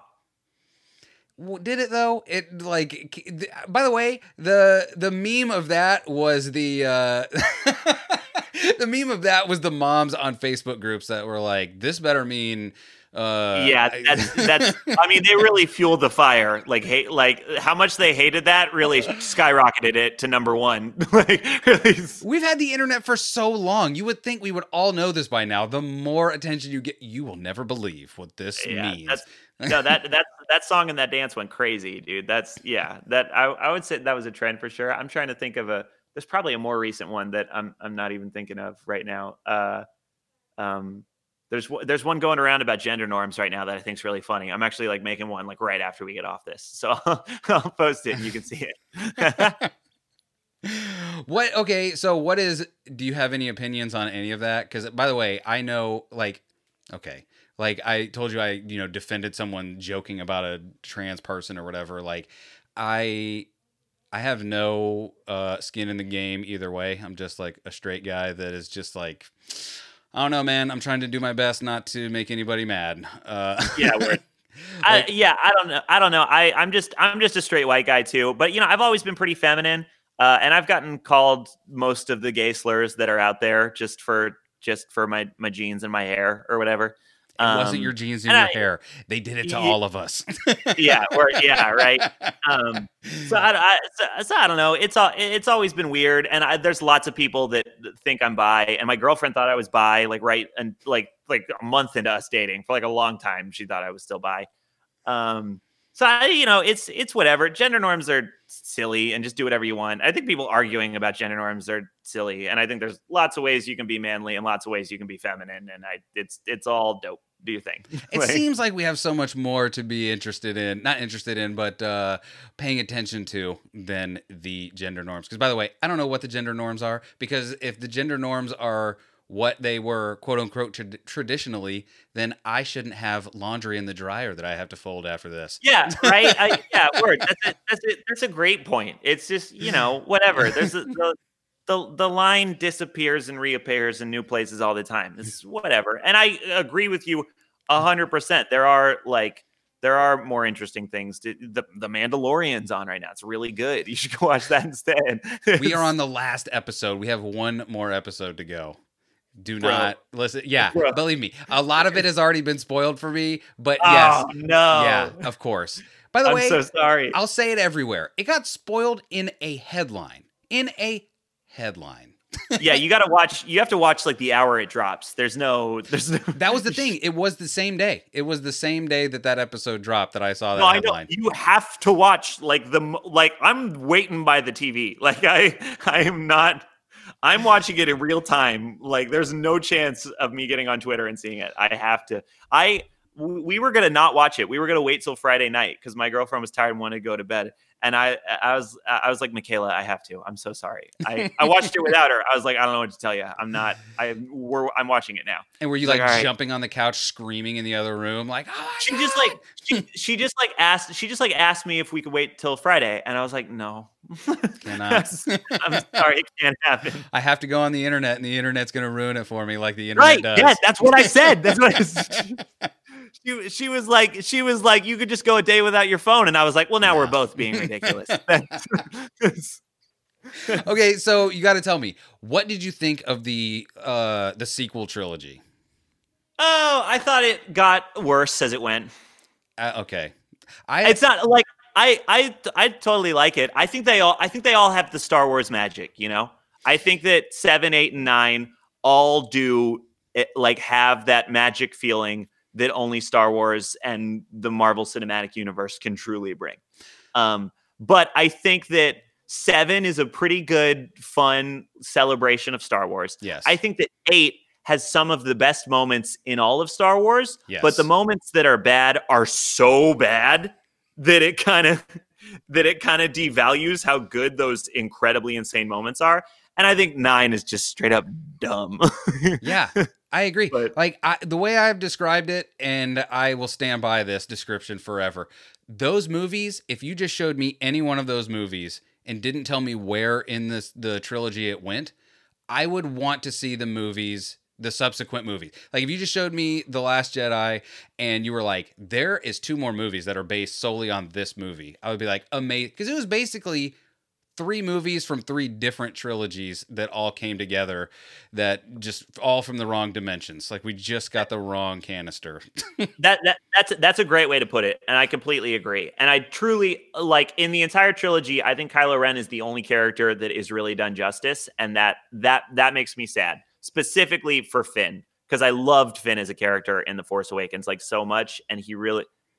Yeah, they just made everyone tragic. They were like, everyone is nothing. No one means anything. There's a dagger now, and whatever. Everything is just everything. Again, I still think they all have the magic. I've still watched them all multiple times. I still love them all, and there's definitely moments in 9 that I like. I really do like fully love, but it's just I think that they get just a little bit worse. And I don't think that any of them are. I think Force Awakens is maybe better than 2 of the 3 prequels, but I think Revenge of the Sith and the OG trilogy are still like so much better than everything else. It's weird because the crazy thing to me about Star Wars is that its spin-offs are usually so wildly better than what comes at it, because like the prequel trilogy was, I went back and watched it when Disney Plus came out, and it's not good in the sense that like the acting isn't great, less I almost said Owen Wilson, Ewan McGregor, but like it's good. It's got the good bones to it, you know what I mean? And then you get the Clone Wars, you get Rebels, all that stuff off of it. You get good things off of it, but I just don't know. I think The Mandalorian is the perfect example of like how are they going to spin what was happening in the sequel trilogy? Because The Mandalorian takes place in between the 2, the original and the sequel. And it's like, I almost feel like we could use that show as a way to just diverge into the correct dimension where none of that happened. I know I've been telling everyone that Mandalorian season 12, episode 12 through 16 is like truly some of the best Star Wars ever to happen. Chapters 12 through 16, I should say. It makes me want to cry. When I watched chapter 1, just watching chapter 1 after seeing, it wasn't after seeing The Last Jedi, but just watching chapter 1, The Last Jedi, Rise of Skywalker is what I meant. Yeah. I was emotional within the first 5 minutes because I was like, the first thought I had is this sounds like Star Wars. It sounds like it. Oh yeah. 100%. No, Mando is so crazy good. And I've met 2 people now, like 2 people I'm pretty good friends with, that have seen every episode of Mandalorian and not a single Star Wars. You know what? They're the better for it.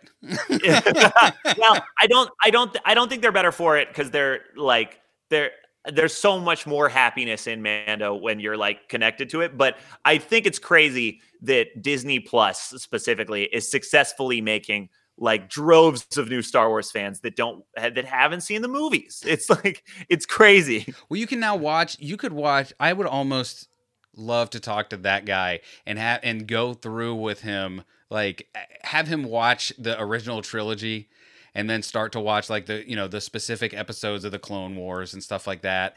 And because, by the way, it'll be the reverse of what happened in The Mandalorian, because what The Mandalorian did, in my opinion, better than like Solo and Rogue One and all that, is where it like instead of looking at the camera and being like Star Wars stuff, am I right?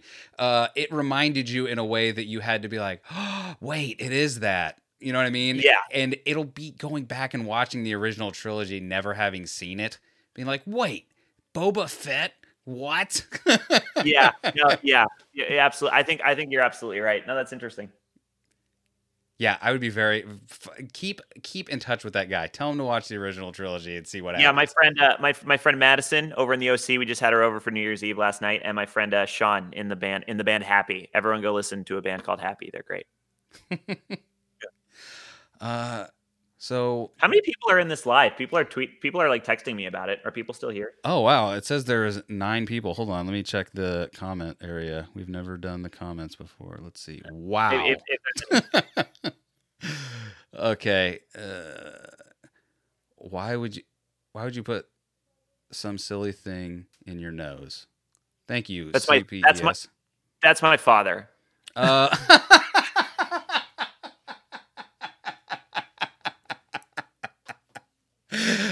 Well, we don't need any more comments. That is amazing. Thank you. Yeah, I know for a fact that's my dad.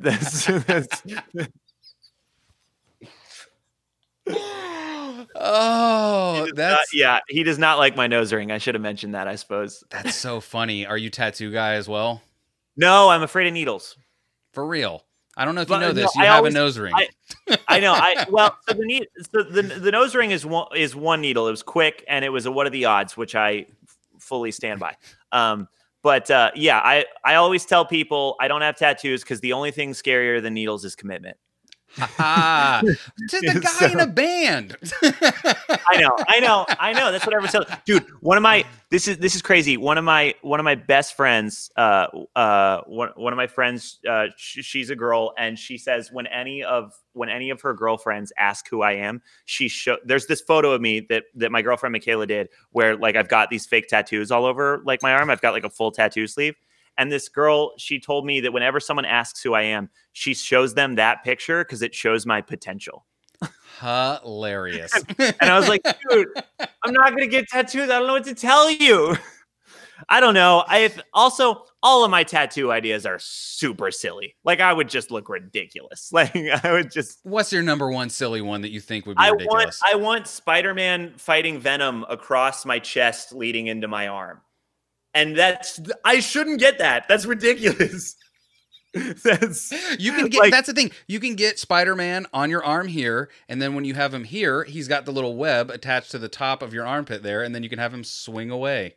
That's pretty good. That's actually not bad at all. No, that's like Spider-Man's like torso would be like on my shoulder, and his head would like come into like my like collarbone kind of, and then it would be predominantly Venom like swallowing him on my chest. It's a Ben Bagley piece from the Ultimate series, and I don't remember the artist's name, which is so not fair because he like drew it all. But Ben Bagley's Ultimate Spider-Man is like it's the creme de la creme. It's so good. Is Spider-Man your main jam comic? Spider-Man is my main jam. Everything like of everything that we've talked about, like Spider-Man is at the number one of all of it. Of every nerd thing we've mentioned, Spider-Man is.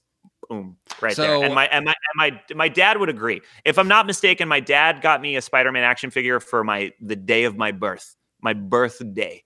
I was That's amazing.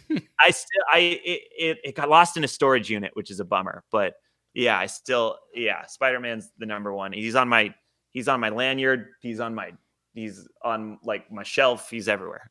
So what kind of a garbage person am I that I somehow have not seen Into the Spider-Verse yet? That's like the second best one too. You need to see that. It's so good. Wait, what's the first best one? I think Spider-Man 2 is the first best one. Spider-Man, Tobey Maguire Spider-Man 2? Yeah, Tobey Maguire's Spider-Man 2, yeah. Let me tell you, that Doc Ock chase where they are... Dude, there is not much better than that. There really isn't. There truly, to God, is not. It's so good. Like, you're absolutely right. That, like, there's two moments in that movie that I think define a lot of cinema, and that's the number one, for sure. Yeah, that was an amazing... Like, that... For what the guy's name escapes me. Evil Dead director. What was his name? Sam Raimi. Yeah, Sam Raimi. Yes, yeah, like because I saw this. I think I maybe had gotten up to Spider-Man 3 before people were like, but Sam Raimi, he always has this this butler Bruce Campbell guy in his movies, and that's when I went back and watched Evil Dead, and it is so crazy to see like they're like best friends. They're like but it's crazy to see. Like, have you watched Evil Dead? You must have. I've seen the OGs. I've got them on DVD upstairs. I think I'm not like an obsessive. I can't give you facts or anything, but I've seen them for sure. No, to me it's crazy. Like, I liked watching that movie the same way I liked watching like Reservoir Dogs to like The Hateful Eight, because it's this weird thing of like these guys did this with shoestrings, and they made some of like the most cult classic-y movies that will ever exist, and now they get to also make Spider-Man, arguably some of the best Spider-Men ever to exist.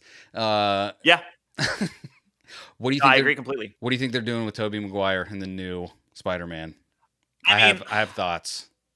At this point, there's been so much. I'm not even like getting my hopes up. And also, like, if they really do all this, first of all, it's 2 movies.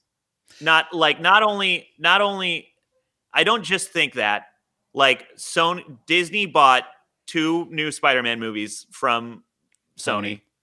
That's public. Everyone knows that. And if everything they've said they're doing is actually happening, which I totally believe, like, the rumor mill could have just run crazy with it, and maybe not all of it's true. But if all that's happening, there is not a chance in hell it's not being split up over 2 movies. Because if they did it all in one, if they did it all in one and it was good, it would be even more impressive than Endgame, which I do think is the most impressive piece of cinema to have ever been made. Well, we had like what 10 years of lore to be able to build up to it. Like there are people that are not ready for the interdimensional Spider-Man. Right. That's my point exactly. That's exactly what I'm trying to say. Exactly, is that Endgame needed literally a decade and some change of build up to even close to sell that, and I still can't believe that they did it successfully. And Spider-Man, we're talking about Tom Holland, who's only had 2 movies relative to the entire Marvel Cinematic Universe, right? And a whole generation of kids that have never seen Tobey Maguire, and a whole generation of kids like me that like Andrew Garfield but didn't like his movies. So you have to remind those people that Tobey Maguire is an amazing Spider-Man. You have to convince everyone that Andrew Garfield is still a killer Spider-Man, despite his movies not holding up to the rest of the status. You have to count on everyone being familiar enough with the multiverse from your animated movie that it doesn't explode their brains. Yeah. And then you have to put all 3 of those dudes in the same room with all of their love interests in a way that is natural, and I'm stoked about. It's if they do it into thing I've ever seen, and if they do it in one, I just whatever. There's just no way. There's no way. There's a better chance of Logan Paul knocking out Floyd Mayweather. Hilarious. By the way, I think we should all take the bet of eating 1 shoe if he wins that fight. Like, we'll boil 1 shoe and eat it, because there's no way. Like, good for Logan Paul, by the way. I love that dude for doing what he's doing. He's gonna die. We're gonna see an assassination on television, but get your money, my dude. I'm putting $50 on him knocking him out.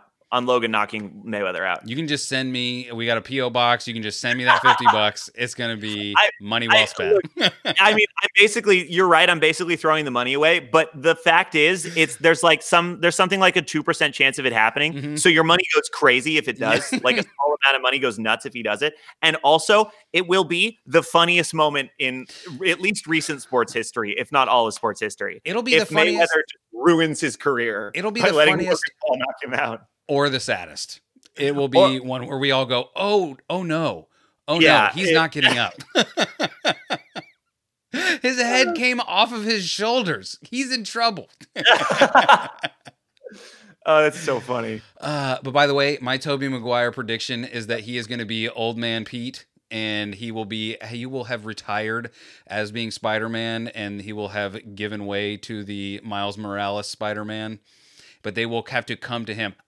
This is how I hope it happens. He will be like the thing that Tom Holland has to go and find, and has to, whatever that movie's going to be about, it's going to be about him and Tom Holland.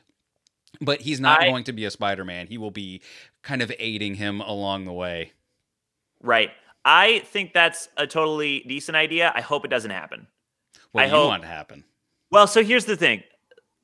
The role that you're describing is perfect for Doctor Strange, who we know is in the movie. Like, if there's anyone that should be a new mentor to Tom Holland, who has already proved himself as a formidable Spider-Man, because he beat Mysterio and came back to Aunt May and was like, no, I'm fine. Kevin Feige and the MCU are smart enough to know that they want us to know that that this Peter Parker is already good at being Spider-Man. He's been in the Avengers. He's been in the biggest fight in the universe. He took out Mysterio in a weekend. He made one big mistake, but I mean, he brushed himself off, and like it took Tobey Maguire's trilogy 3 movies, and he didn't really do that, which is fine. That was his character arc, right? The role that you're describing, the mentor role, like a role where Peter brings up Miles Morales, that would be totally fine. But I think that that's best served by Mysterio. I think that Miles Morales is already in Tom Holland's universe, so it would be silly not to use the one that is already in his universe and has already been aged up by the snap. That's true. Additionally, Tobey Maguire looks way too good to not put him in the suit.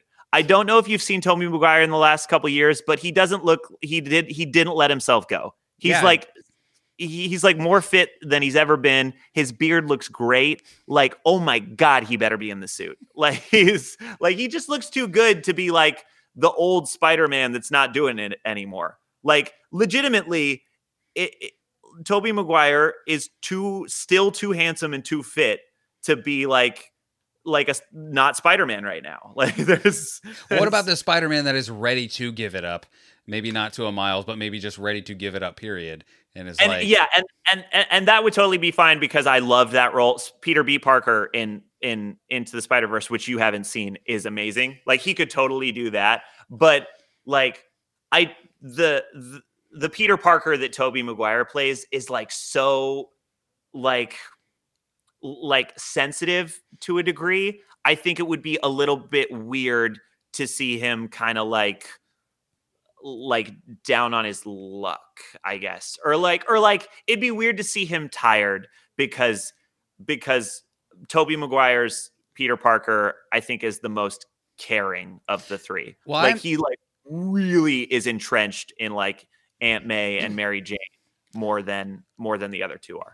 I imagine him tired in the way that like an old Batman would be tired. You know what I mean? Like, technically tired. Like, everyone is like, "Hey, you're tired," but he's like, "No, I'm not." And they're like, "Bro, you're 1,000 years old." Relax. I know. It's a weird critique. I just think he looks too good to sell that. Like, I just think if I look at him and he's in hair and makeup and he says that, I don't think I'll believe him. Like I kind of buy it in Ben Affleck's Batman. You know, they put the bags under his eyes. He got beat up a lot of times in those Zack Snyder movies. But in Tobey Maguire right now, I don't think so. I don't know. I will tell you this. I really like Tom Holland a lot. But yeah. Tobey Maguire, for me, and I'm not saying anything for a lot of people, is Spider-Man. Like, he is the big screen Spider-Man forever. It's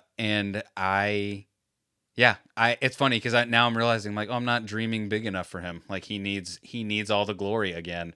Because really, that third movie did him no favors. Him or whatchamacall, that 70s show kid. What is his name? Oh, Tobey Maguire. No.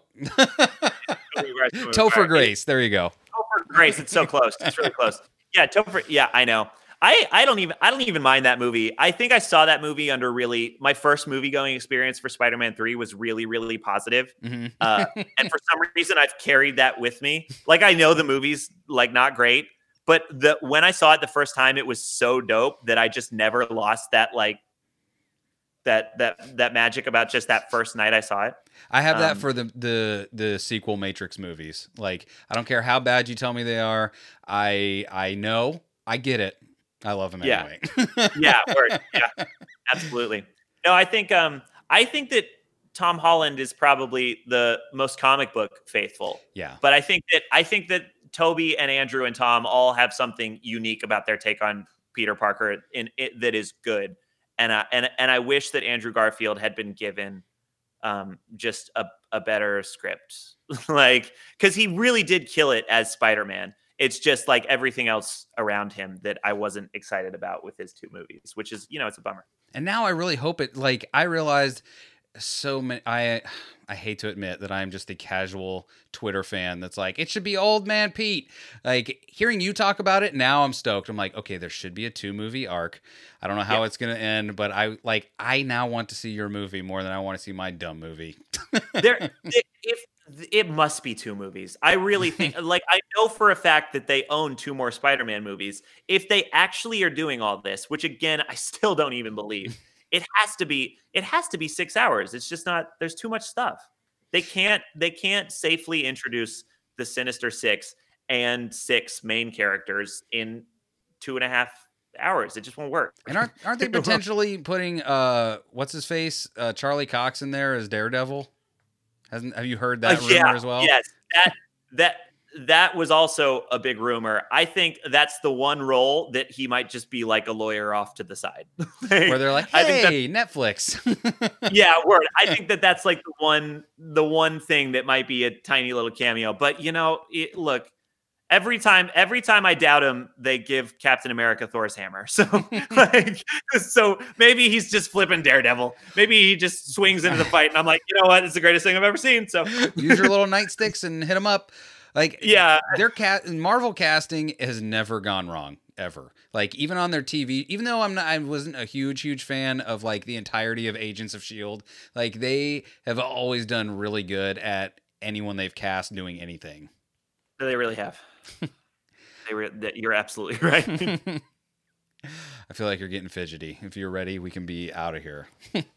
I'm down for whatever. It's been so much fun talking to you. We've like nerded out about like everything that I think about all day long. So I appreciate you so much, and you run 2 really, really great podcasts, and I think you guys are going to kill it if you keep it up. So I'm really stoked for you. And I really appreciate you having me on. And I know my mom is like so happy right now. So dude, she's been amazing to us. And it wasn't no thing. I don't know. I always try and say something funny and it's never funny.